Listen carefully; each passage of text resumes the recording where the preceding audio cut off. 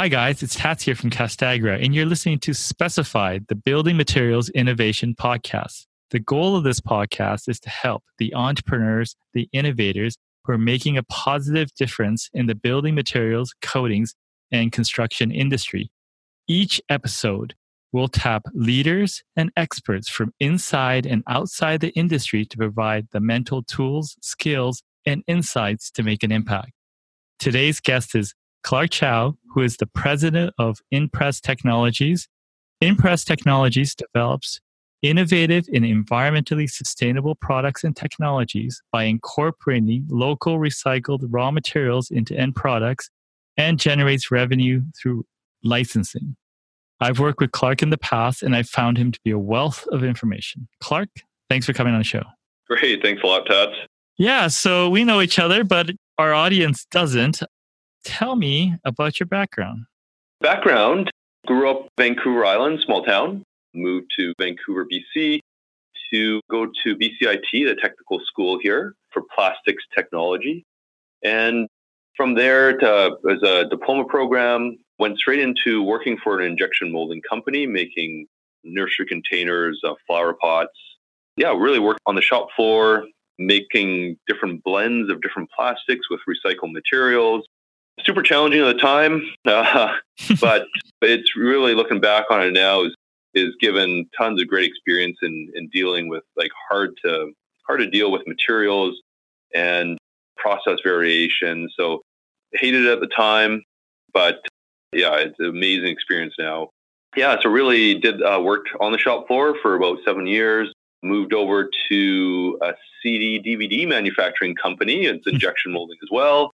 I thought my career was going to be a little bit longer than 1.5 years in that industry, but kind of hit it on the tail end there. So yeah, not a lot of discs being injection molded, probably in the last 10 years. So, and then really took the opportunity to join Plascon here as a manufacturing company. Again, injection molding. We were set up to make some paint pails and containers for local paint manufacturer. One of the innovations of the time was trying to convert a lot of the plastic gallons and liters, trying to convert it over to plastic containers versus the tin and the metal containers. Mm-hmm. So it was essentially a startup company. We had a lot of struggles with having the consumer or the contractors really to adopt this new design. There wasn't a lot of collaboration with the end customer.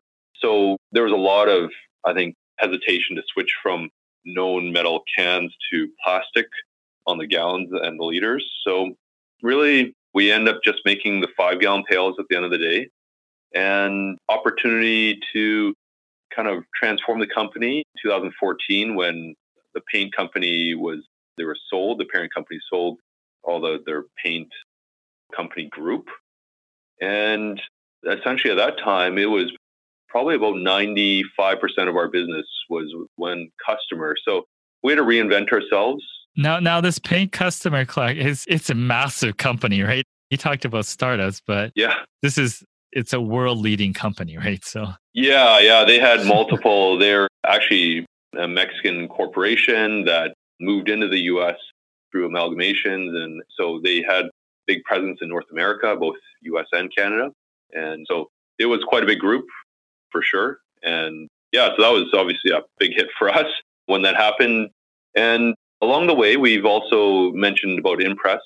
So we started up that company with another group here locally in BC and taking a look at a waste stream at the time, which is car tires, and trying to really see if there was a way to integrate kind of that car tires into injection molding. So probably about, I think that's when we first kind of met, was when we had just something initial and we had a product, didn't know what to do with it. So yeah, so that was probably going back about 6-7 years ago that we launched the company. So yeah, it's good. And you've kind of evolved since then, right? Because you started in sort of the building side or the production manufacturing. Now you're kind of a bit more into the innovation side, right? Sort of doing that stuff. Yeah, the first part was when we lost our main client and pretty much one of our only clients, we had to find a way to fill up our capacity and be able to just keep the lights on. So really it's during that time, we didn't have a lot of time to develop anything of ourselves. So we were custom molding, making products for other people. And so, but the goal was to be able to develop our technologies, be able to make our own products. So that's kind of the direction, and that was the vision. It was, and we're kind of probably about 2-3 years into this vision, and we're definitely got some initial successes, but you're really focusing around sustainability, a lot of construction products, and so that seems to be an area that we're able to kind of add a lot of value into. So I'm gonna sort of shed some light to a few things. One of the things when you developed a newer product, you were able to license that technology to am I correct to say 9-figure company? And yes, basically receive royalties. So, I mean, a lot of people don't understand licensing. I mean, they watch like a reality show and they talk about licensing something, but you have experiencing licensing it to a big company and receiving consistent royalty streams. How did they find you? I mean, how did you even start in that? Well, it was actually one of our partners in the business. They were actually still at the time responsible for managing recycled car tires in Canada and the production and the sale of, they call it crumb rubber when you chip it down. And so one of their main customers is actually in Ontario, and they manufacture products with the crumb rubber. And traditionally, there's a process called compression molding, which is essentially taking glue and tires and crumb rubber and like kind of gluing it and pressing it together. So they were already currently doing that, and so they were already using crumb rubber, but the process is slower, more materials required, and so really they've been trying to develop injection molding products for quite a few years, but never really had the success. So when our partner was out there, they said, "Hey, we're doing this. We got products," and it was just by chance that people have been trying to do this, but with little luck. And that was kind of the sentiment when we first started the company. Was there's always been companies trying to figure out how to do this, as they recognize it as a low cost feed stream, and if they could develop it, it would be kind of a game changer for the industry. So when they figured out that we were doing it, we had some patents pending around this area. It was a very quick decision on their part, and to kind of investigate it and see how we could work together. Yeah. So to understand what they saw and what you were doing, what were you doing? Were you saving the money? Like what was the sort of drive to sort of push to your solution? Yeah, so it was a couple things. We had a product already which kind of fit into their market, and it was just another line of extension. Really, it wasn't to compete with theirs, but it was just another line extension. And really, when they found out what the cost savings were, that's when... What were the cost savings? How big were the cost savings, roughly? Well, yeah, the cost savings, I would say that the cost savings were probably about 50% from what they're currently doing. So for them, they have facilities already, invest a lot of capital into these types of facilities. But when they found out what our technology was, they actually outsourced the manufacturing using our technology. So they didn't have much capital investments other than some molds. So for them, it made a lot of sense that they outsourced manufacturing, no capital requirements, and they quickly, in a couple of years, they were able to grow their sales using our technology into close. It probably took about 5 years, but they hit 100 million in sales using our technology. Oh, yeah. See, that's the type of things we're talking about. And here's a question I always debate this point with people, is that 50% savings doesn't look like much of an investment for them, and they're off. But what do you think the threshold is? Because I always argue that the advantages need to be big enough, because there's many times, maybe not as much in this case, but there's a cost of change and stuff like that. And I always find that things that are like 20% or 30%, might not meet that threshold. What are your feelings about that? What's the threshold in order to get someone to change, like an OEM process where you're potentially licensing something? Yeah, that's a good question. I think that's definitely, there's some considerations in terms of, it's not just even sometimes cost savings, but if they have shareholders that know that they've invested whatever it is, $20 million into a plant, and all of a sudden see that there's this game-changing technology that could render it inoperable because of but they've invested so much. So it's there's other factors, not just cost savings, but like what are the politics behind it? What are the competing technologies? So where we found that we were able to add a lot of value without really disrupting their market or their processes or any of those things is to say, look, you keep your current products, you sell to your current markets.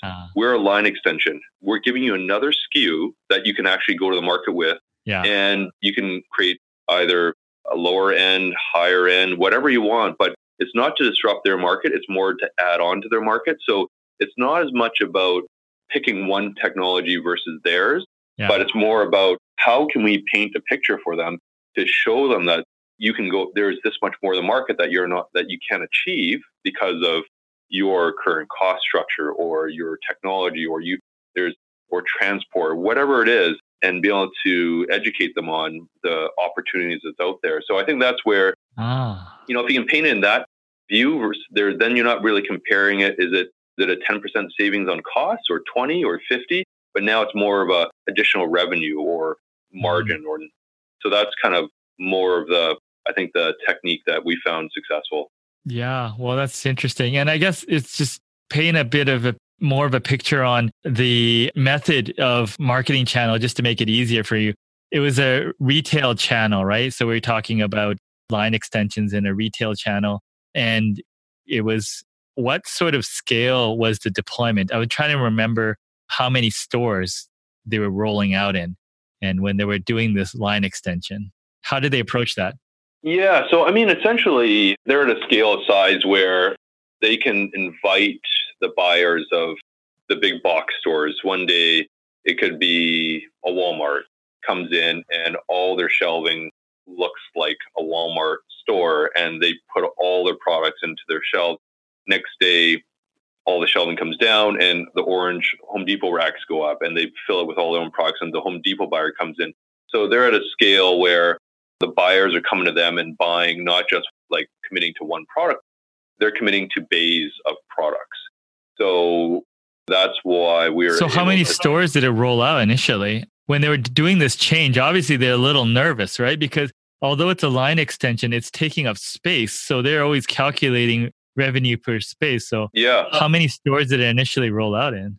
That's a good question. I think we're going back, 6 or 7 years now for that's how long we've been kind of with this licensee for. So it was, I think at first it's more like how many retailers they're kind of rolling out to first. And we're talking about number of retailers versus number of stores. Yeah. But and with these type of products, they're seasonal products as well. So we're not exactly there's about 3-4 months of really main buying season. So yeah, the first second year, it's more kind of timing, but it didn't take long to be able to really scale. And when you're able to outsource and not have capacity constraints and capital investments, you're able to scale a lot quicker and be able to deploy production at multiple facilities. And so I think that's really helped them scale this business versus building facilities, hiring and training and doing all those things that typically have a lot longer kind of ramp up time than going to established manufacturers and dropping them molds and say, here's the technology, and be able to fill retail demand. It's quite challenging in terms of scale and size. So I think that was one benefit that, especially when you're talking about injection molding, it's the most efficient way to make plastic products, but you need the volume. So when you have the volume, then this is create a lot of products, short period of time, most cost effective. Yeah, it's good. Well, you've done this sort of innovation process a few times, and we'll talk more about some of the newer stuff you're working on a bit later. But can you describe what is sort of your innovation process now, after all this learning? Yeah, it's really, for myself, it's, I look at it now and say, well, where do you spend time and what projects there's, as entrepreneurs, as innovators, there's always that shiny object. And I think it's key to be able to really understand what the opportunity is. So really, the way I look at it is the bigger the problem, the bigger the challenge, more barriers there are for competitors, the more opportunity there is if you can figure out these problems. So really it's identifying the biggest problem that you can find is typically my challenge is like, if we can work on world's greatest problems all day long, that's we'd love to live there. So it's, be able to really cool, though. Identify, and how we've been successful in doing that is we go to trade shows that have nothing to do with plastics. They could be mining, they could be concrete, they could be, and in these different industries, you're exposed to things that you're never exposed to. Yeah. And I think there's some value there because when you're working in an industry for so long, you get blinders on, things are supposed to be done this particular way. And even though you know that, it still happens. So really it's going to shows, it's talking to industries that have nothing to do with your industry, and really then identifying what is the common challenge in these industries? What is the biggest challenge a major player might have? And really trying to understand, is this something that we can help solve? So I think that's kind of how we've been fortunate to, in these new industries, be able to dig up and ask all those questions and really try and get to the root of the problems, because a lot of people may feel that this is a challenge in our industry, but once you start really digging in, asking all those tough questions, and really the root comes out. So for us, we've been lucky that we've been able to work with people in different industries, partner with them, and we've create these game-changing kind of technologies for their industry. Yeah. And so I think that's kind of really been the success for us to develop these and innovate these new solutions and just be open to anything. So I think that's, I'd like to say that's probably been kind of our go-to is just really digging up those challenging. I love that. It's good. I've heard that before as well. Some very well-known tech executives saying you're looking at your R&D pipeline and you're trying to figure out which project to pursue. Let's say you have two that are kind of closely linked or close in sort of opportunity, and they always say pick the harder one. Yeah. As long as if you know that it can scale, right? If you figure it out, then if you know before that it can scale, then you know there's an opportunity for the payback, right? So I guess first is really understanding that if we build it, will they come? But it's really like, how big is that? How big is that market? Yeah. Now I've always, ever since I known you, you're just very curious. You're asking questions. You're not quick to jump to assumptions. You ask a lot of questions, and I've always found that to be, I think, one of your huge assets. Oh yeah, thanks. Not always, might not be always evident at the start, but that's. Well, but truthfully, who really knows how it's going to turn out, right? Like an experienced innovator, right? I mean, like yourself, kind of knows that it goes in a certain direction, and you eventually get to the other side, but you trust that process because you've done it before, right? Yeah.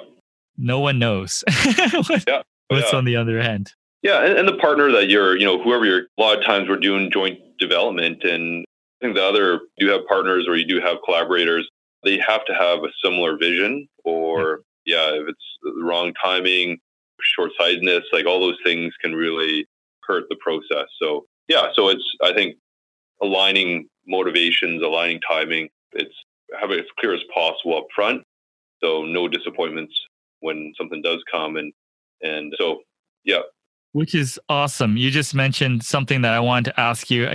Because you're doing licensing, you're doing different partners and collaborations. I always found that you were very open-minded with that, and I think very successful with bringing different people together and forming partnerships. What are your keys there? I mean, you touched on a few of them just now, but what are your sort of overarching things on partnership?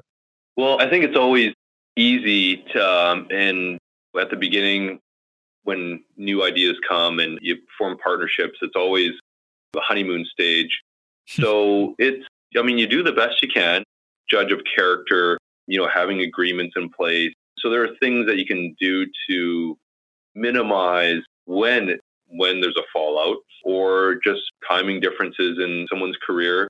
They may be on a different stage where their appetite for innovation and investment is lower. So there's a lot of reasons why beginning it's always great, but planning for the end or planning for what's inevitably going to happen, I think that's just as important. But for the way I look at it is, first is it's got to be the people.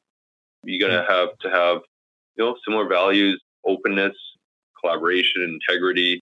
Yeah, I mean, you're never going to be able to foresee how things are going to work out at the end, but there's things that you can put in place to try to help with that process. But yeah, it's not all of them are going to work out, unfortunately. But hopefully, the more you do, the better the process you have understanding, know the kind of people that you're able to work with and trust. Money does funny things to people, and until it becomes an issue, you really don't know how people react. So I'm not sure if I have a silver bullet there, but it's fine. I don't think anyone has a silver bullet. Now, you're getting people together, you have ideas, you're going through the honeymoon stage, and you're trying to get some traction. Okay. So what have you learned about getting traction for new ideas? What are your tips? Traction for new ideas. That's always, I think that's the toughest part of bringing kind of products and ideas to the market. It's really, for us, has been going to the big players in that market. So if you believe your idea is game changing, having the biggest player in that industry with the most market share, if they're not interested, your idea probably is not that game changing. So for us, it's really going after the big player. They have distribution, they have sales, to not just innovate and create an idea, bring it to market.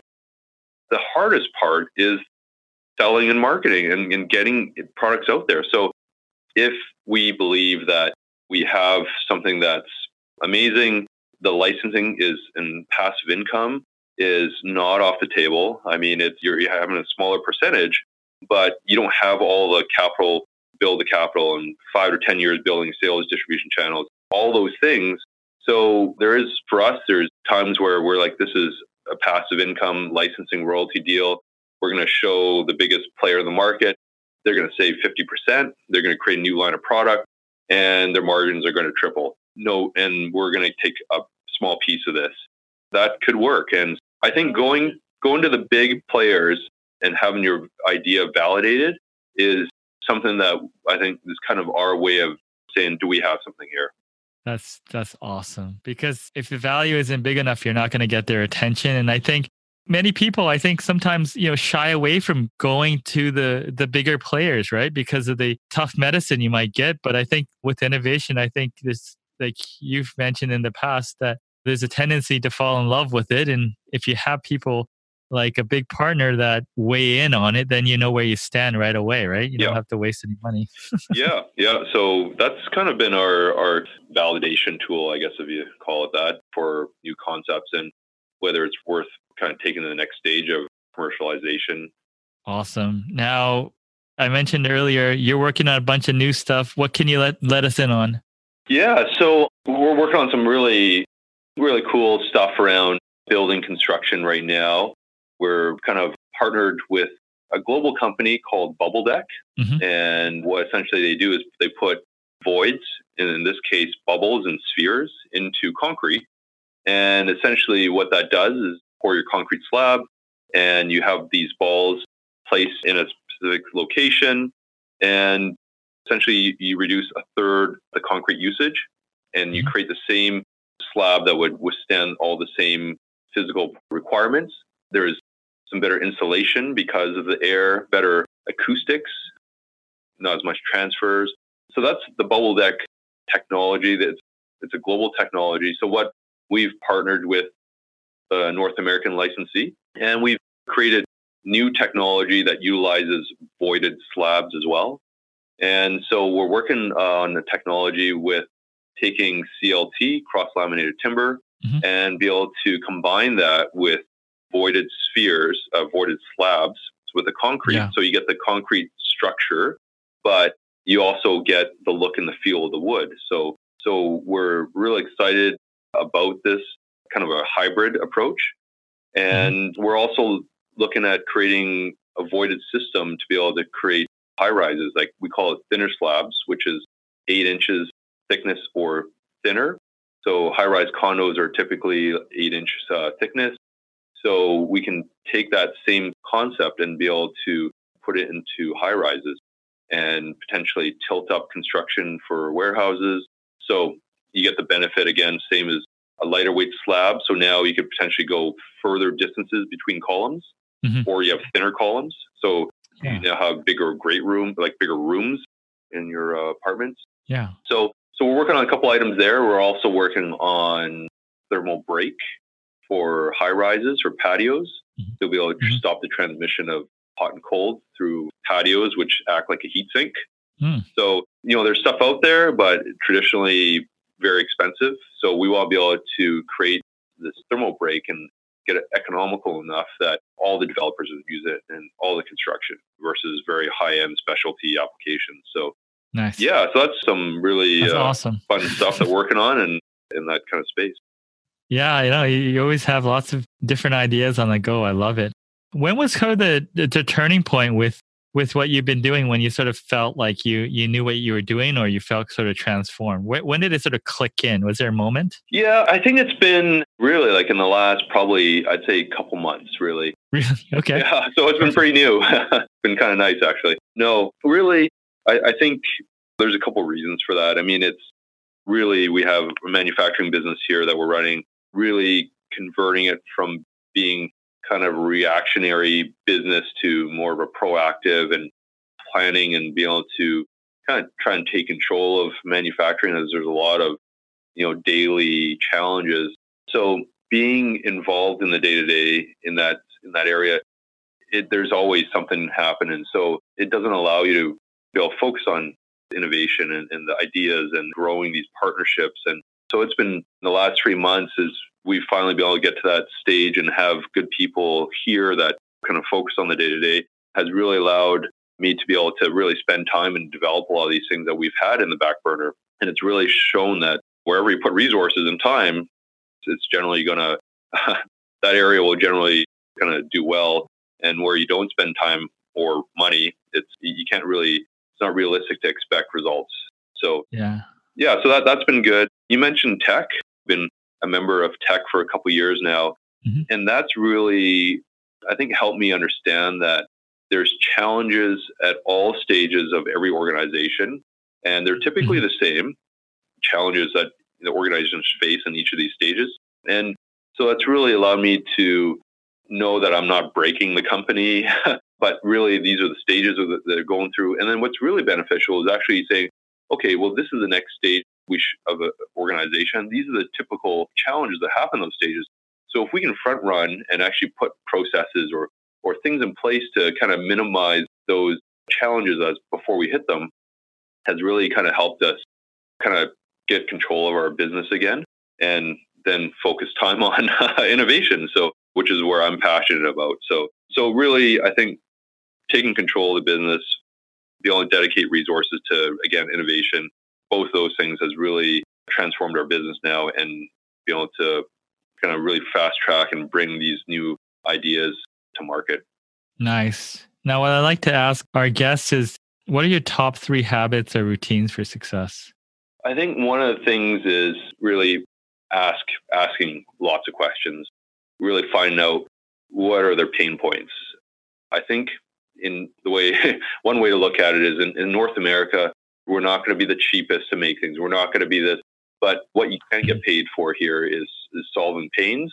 So the more pain you solve, the more compensation there is tied to it. So, but what are the pains? Most people will not share those with you right away. Those are pretty personal a lot of times. People, companies want to put on fronts that everything's going well, but really is asking a lot of questions, really focusing on what the motivations, the person who you're working with, what is important to them, what are they trying to solve, what is going to make them look good to their boss. All those things is that you're going to have a better chance of getting buy-in to help create a technology that's going to help them succeed. So asking questions, knowing your customer, those are, I think, key to success for us here. Awesome. Now, is there anything I should have asked but didn't? No, let me think. That's a good question you've asked. I mean, that's a lot of, I think that's good. It's, again, I'm passionate about this. Could talk long time about innovation and processes. So yeah, no, it's been a lot of great questions so far. Good. Thanks. And how do people get a hold of you if they want to find out more about what you're doing? Easy way, probably a lot of people can connect through LinkedIn. So it's Clark Chow, and that's Clark with no E, and then Chow, CHOW. Yeah, I would love to connect through LinkedIn, would be easy. And I'll add a link in the description perfect. So that people know. Awesome. So, Clark, thank you so much. Yeah, you're welcome, Tats. Thanks. And yeah, that's it for today. And I want to thank everyone for listening to Specified, and I want to thank the listeners who are working really hard each day to make the world a better place. And if you know anyone that would benefit from the episode, please forward it along and send me a note or drop me a comment if you have any feedback or suggestions. I'll talk to you soon.